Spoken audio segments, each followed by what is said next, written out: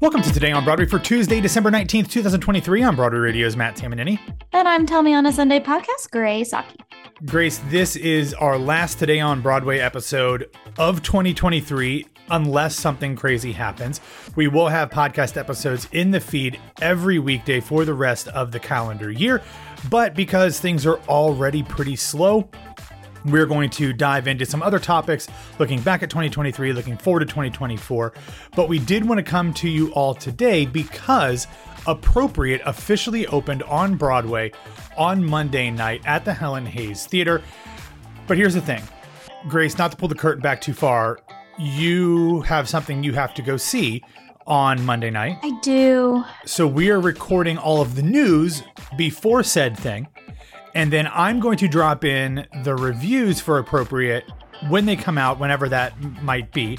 And then we'll package it all together. So we're going to do a little bit of a time warp here.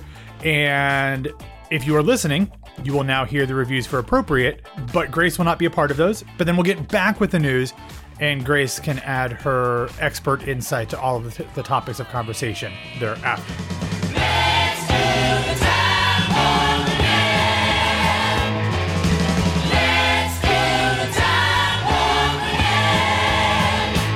Brandon Jacobs Jenkins' Appropriate originally played at the Actors Theater of Louisville in the Humana Festival of New American Plays back in 2013. It then made its off-Broadway debut at the Pershing Square Signature Center the following year in 2014.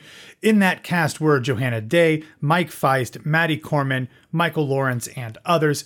It has since played in Los Angeles and in London, but on Monday night, it made its official Broadway premiere at the Helen Hayes Theater thanks to the Second Stage Theater. Directed by Lila Neugebauer, the cast is fantastic, featuring Sarah Paulson as Tony, Corey Stoll as her brother Beau, and Michael Esper plays their younger brother Frank, or Franz, depending on who is saying his name. Elle Fanning plays River, Franz's girlfriend. Natalie Gold plays Rachel, Beau's wife, and Alyssa Emily Marvin plays their daughter Cassidy. Graham Campbell plays Tony's son Reese, and Everett Sobers and Lincoln Cohen alternate as Ainsley, Beau and Rachel's young son. The plot description reads, "It's summer, the cicadas are singing, the Lafayette family has returned to their late patriarch's Arkansas home to deal with the remains of his estate. Tony, the eldest daughter, hopes they'll spend the weekend remembering and reconnecting over their beloved father. Beau, her brother, wants to recoup some of the funds he spent caring for Dad at the end of his life, but things take a turn when their estranged brother Franz appears late one night and mysterious objects are discovered among the clutter.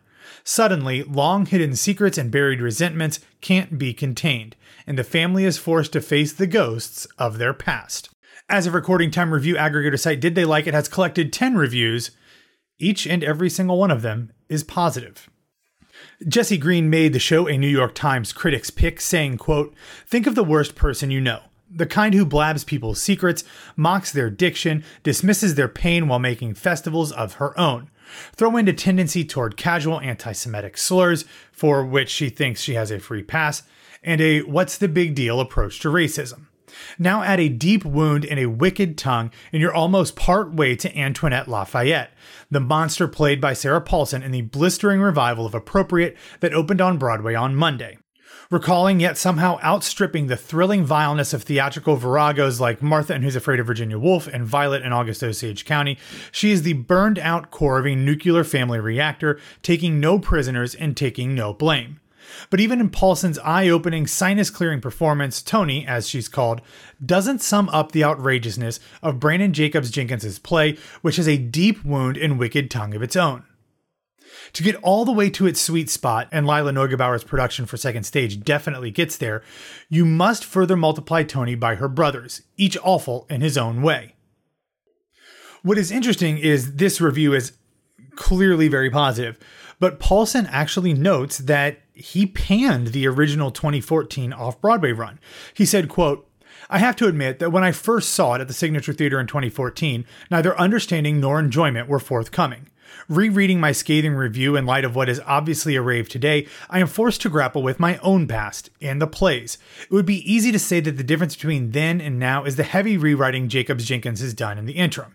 And certainly, comparing the two scripts, I see the clearer dramatic architecture and sharper point of view that a playwright in his prime, at 38, can impose.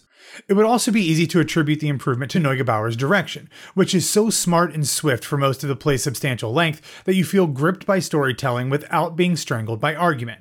Her staging on a towering double-decker set by the design collective Dots is also nearly ideal, accentuating with the help of Jane Cox's painterly lighting the conflicts and alliances among the characters. The Daredevil cast, instead of reveling and falling apart, focuses for as long as possible on keeping it together. We thus experience, in the force of that repression, just how awful human awfulness must be if human will cannot ultimately corral it. Though all those improvements are real, they do not fully explain why I flipped for this revival. Perhaps this does. Playwrights who show us things we are reluctant to see may have to teach us, over time, how to see it, and we must be willing to have our eyes opened.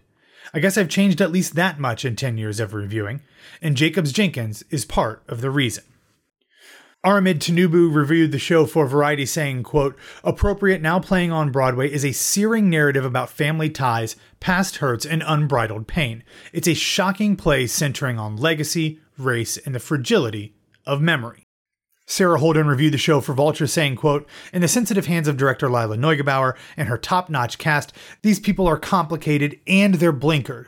Monstrous and pitiable, trying and failing, not individually hateful, and collectively matured in a slow cooker of unexamined bias and malice." Greg Evans for Deadline said, quote, "A blistering family drama directed by Lila Neugebauer, Appropriate is a wicked cacophony of nerve-wrenching mystery, old resentments, and laugh-out-loud comedy. The latter all the more remarkable coming, as it does, within a story about the darkest horrors of America's legacies." I'll wrap these up with Tim Tiemann from the Daily Beast, who said, quote, "This is also a play of interweaving layers and intentions. A raucous, argument-filled family drama meets comedy, and a pointed indictment of racism meets ghost story. There are no visible ghosts, but the past vibrates meaningfully in each scene." Now, I did see the show when I was in town a couple weeks ago, and I have to tell you, these folks all liked it a lot better than I did. The show was entertaining, it was funny, it was compelling, the acting was tremendous. But as a number of these reviews say, it very much feels like a show inspired by August Osage County. And in fact, that's what I said to my friend who I went and saw it with, Natalie, and then to people afterwards. I said I liked it better when the show was just called August Osage County. Perhaps what I liked about August Osage County more than I liked about Appropriate is that at least in Tracy Letts' work, there were people who you could maybe not sympathize with, but at least have uncomplicated sympathy for. But in Appropriate, the central family members are all pretty bad people to varying degrees. And while some of the extended family members around them do provide some humanity both in dramatic and comedic ways, I just kept butting my head up against the fact that the characters played by Michael Esper, Corey Stoll, and especially Sarah Paulson were just not likable enough for me to really invest in.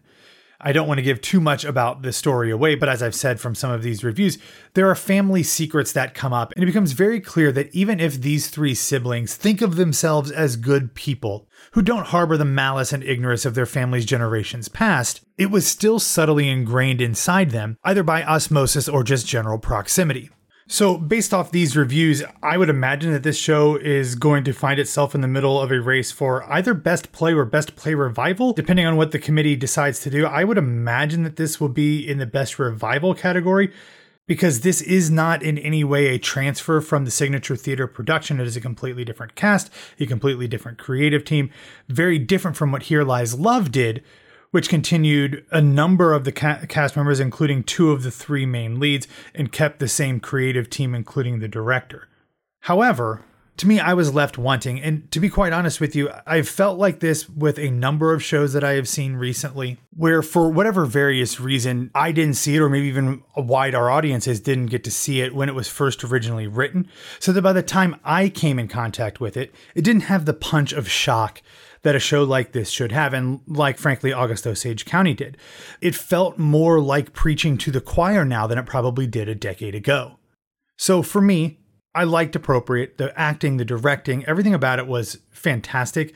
I just wish that I had seen this production of it back in 2011, 2013, 2014, when Brandon was first bringing this show to the public. Because the version I saw just over a week ago at the Helen Hayes Theater felt like a lot of sound and fury, signifying something that we've not only seen before, but have also already wrestled with and come to accept as the stone cold sober honest truth.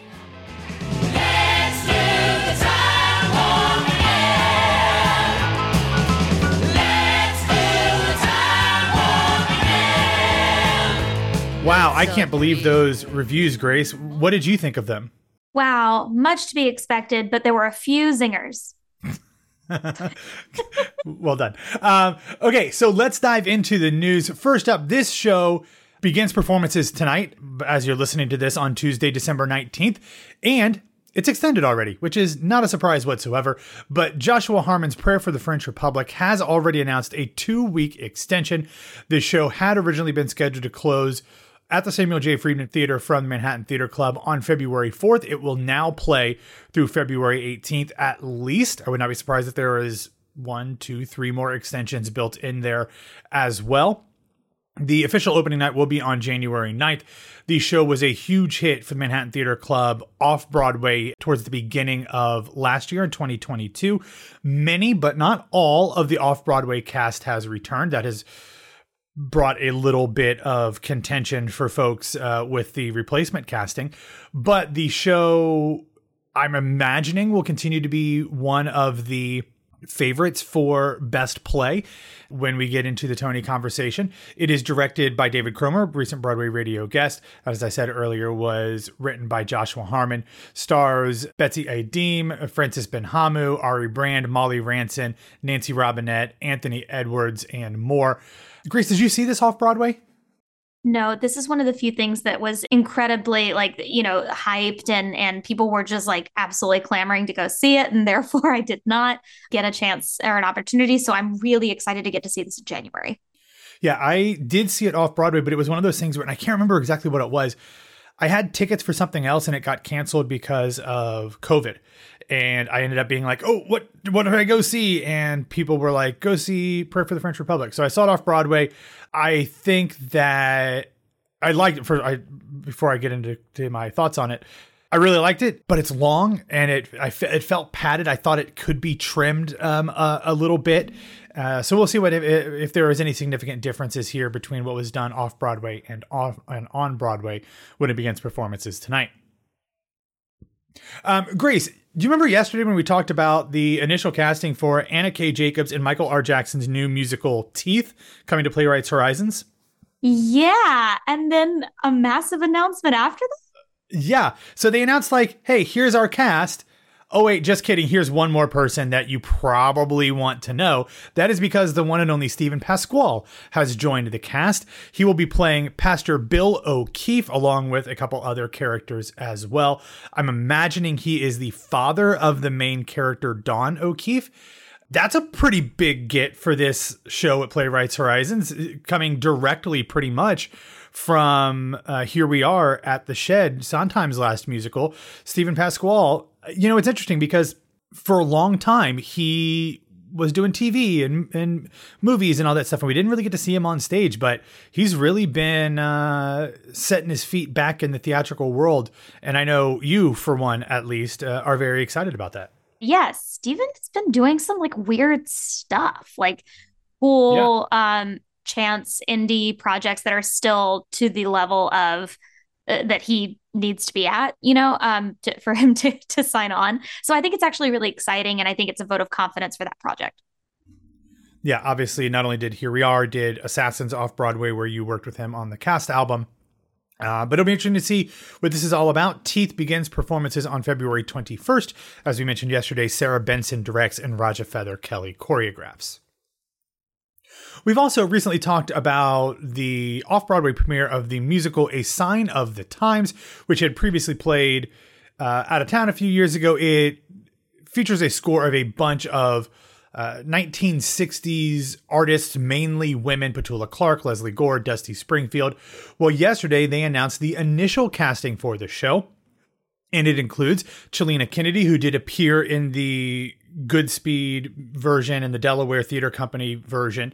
She'll be joined by Ryan Silverman, Justin Matthew Sargent, and Crystal Lucas Perry. They also announced a number of ensemble members as well, but they did say that there will be more casting to come. The show is going to be directed by Gabrielle Barr and choreographed by Joanne M. Hunter. And speaking of a musical that is getting another life, the musical version of Mystic Pizza originally played, I believe it was 2 summers ago in 2021 at the Algonquin Playhouse. up in Maine, and it starred in that production Christina Alabato, Gianna Yanelli, and my friend and former Broadway radio guest Kira Kennedy. And those three are going to be reprising their roles at the center of this story when the show makes its West Coast premiere at the La Mirada Theater Company beginning on January 19th. The show is currently scheduled to run through February 11th. The show is directed by Casey Hushin, who directed it at the Ogunquit back in 2021. And a lot of the creative team is back with it as well. This is interesting, Grace. We don't see this very often where you go from like one out-of-town regional performance across the country, and then you keep the same cast. Like, to me, that screams we still want to try to keep this group together for a potential New York run, whether on or off Broadway. Like, I at least reading some tea leaves, like that's what it feels like to me. Am I wrong there? We've just had a similar thing of Swept Away, you know, where they did an out-of-town Berkeley. Yeah, that's true. And now they're doing the DC run that is just extended in January. But I think that it makes sense if you've got a small enough group that is, you know, if the producer's already working on another run and then you've got those people available, they already know the piece, so you don't have to re-rehearse. It's actually just really smart. It makes sense financially, in my opinion, but I'm not the one signing those checks. So I think it's great. Yeah. And one thing that I didn't mention, the book is by Sandy Rustin, who did the Cottage on Broadway this past season. So the score is a bunch of 80s and 90s hits, even though the movie came out before some of them actually were released. But that's okay. Girls Just Want to Have Fun, Addicted to Love, Nothing's Going to Stop Us Now, Take My Breath Away, things like that. And finally, in the news section here, Grace, Saturday Night Live has announced its host and musical guest for January 20th. Jacob Elordi is going to be the host. The musical guest, Renee Rapp. That'll be right in time for, this will be like a week after the Mean Girls musical movie adaptation of the musical of the movie comes out. Of course, this all makes sense because Lorne Michaels was a producer on the original Mean Girls film, was a producer on the Mean Girls musical, and is also a producer on the musical movie as well, and the Tina Fey connections of it all. So it makes sense that he would have Renee on, as she is becoming big as a pop star and leading that film, that they would do that.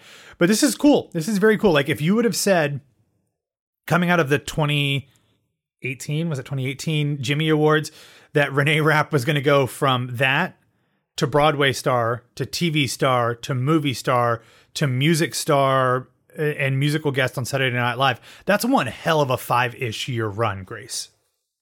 I mean, Olivia Rodrigo going from High School Musical the series. Yes, 100%. To pop star to SNL guest. It's not totally surprising to me that she, first of all, is like the hottest, newest pop star on the scene. She has risen so very quickly from college, Sex Lives of College Girls to this pop career. I was genuinely floored that she was not nominated for Grammy for Best New Artist. I thought that she, first of all, should have been nominated, and I thought she was going to win. So it actually had nothing. I wasn't even thinking about Mean Girls, to be frank with you, when I saw her as a musical guest. I saw her as a musical guest because of her record deal and incredible like rise to fame. So it totally makes sense that Lorne would help that along. But they are certainly positioning this film campaign in her favor. Like, it's all been Regina George forward and not Katie Heron at all because of her rise. So I wonder if we're going to have a Megan Thee Stallion cameo on stage for SNL. I hope that that's true, because they've released a song that we talked about on, I guess, last week's Broadway Radio. So I'm thrilled. I have a Young Ex-Wives t-shirt, obviously, from her album. So I'm a really big fan. Very cool. All right. So I've got two recommendations. One of them is an article that has to do actually with Mean Girls a little bit. It comes from The Hollywood Reporter, and the headline is, "Are studios shy to market musicals as musicals?"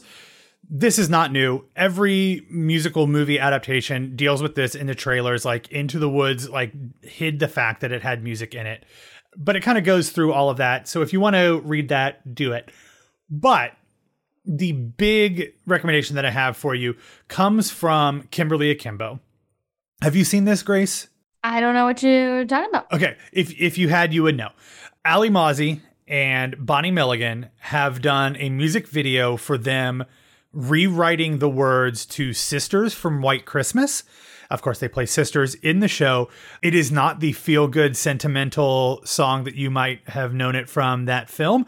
It is very funny. It is very, very clever, talking about there's no scam that can come between them. It's very funny and perfect for the holidays with White Christmas and everything. So, and they do note in the caption is that David Lindsay-Abaire did write the parody lyrics for Sisters.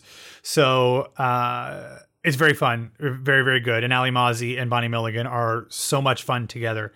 If you haven't seen this, see it. If you haven't seen Kimberly Akimbo, as we talked about in an episode that'll be coming up in the feeds in the next couple days or so, who knows how long you're going to have a chance to see it, and especially with those two stars, because even if it makes it past a year, which it already has made it past a year, but you never know when the original cast will leave. So definitely get over to the theater and see that.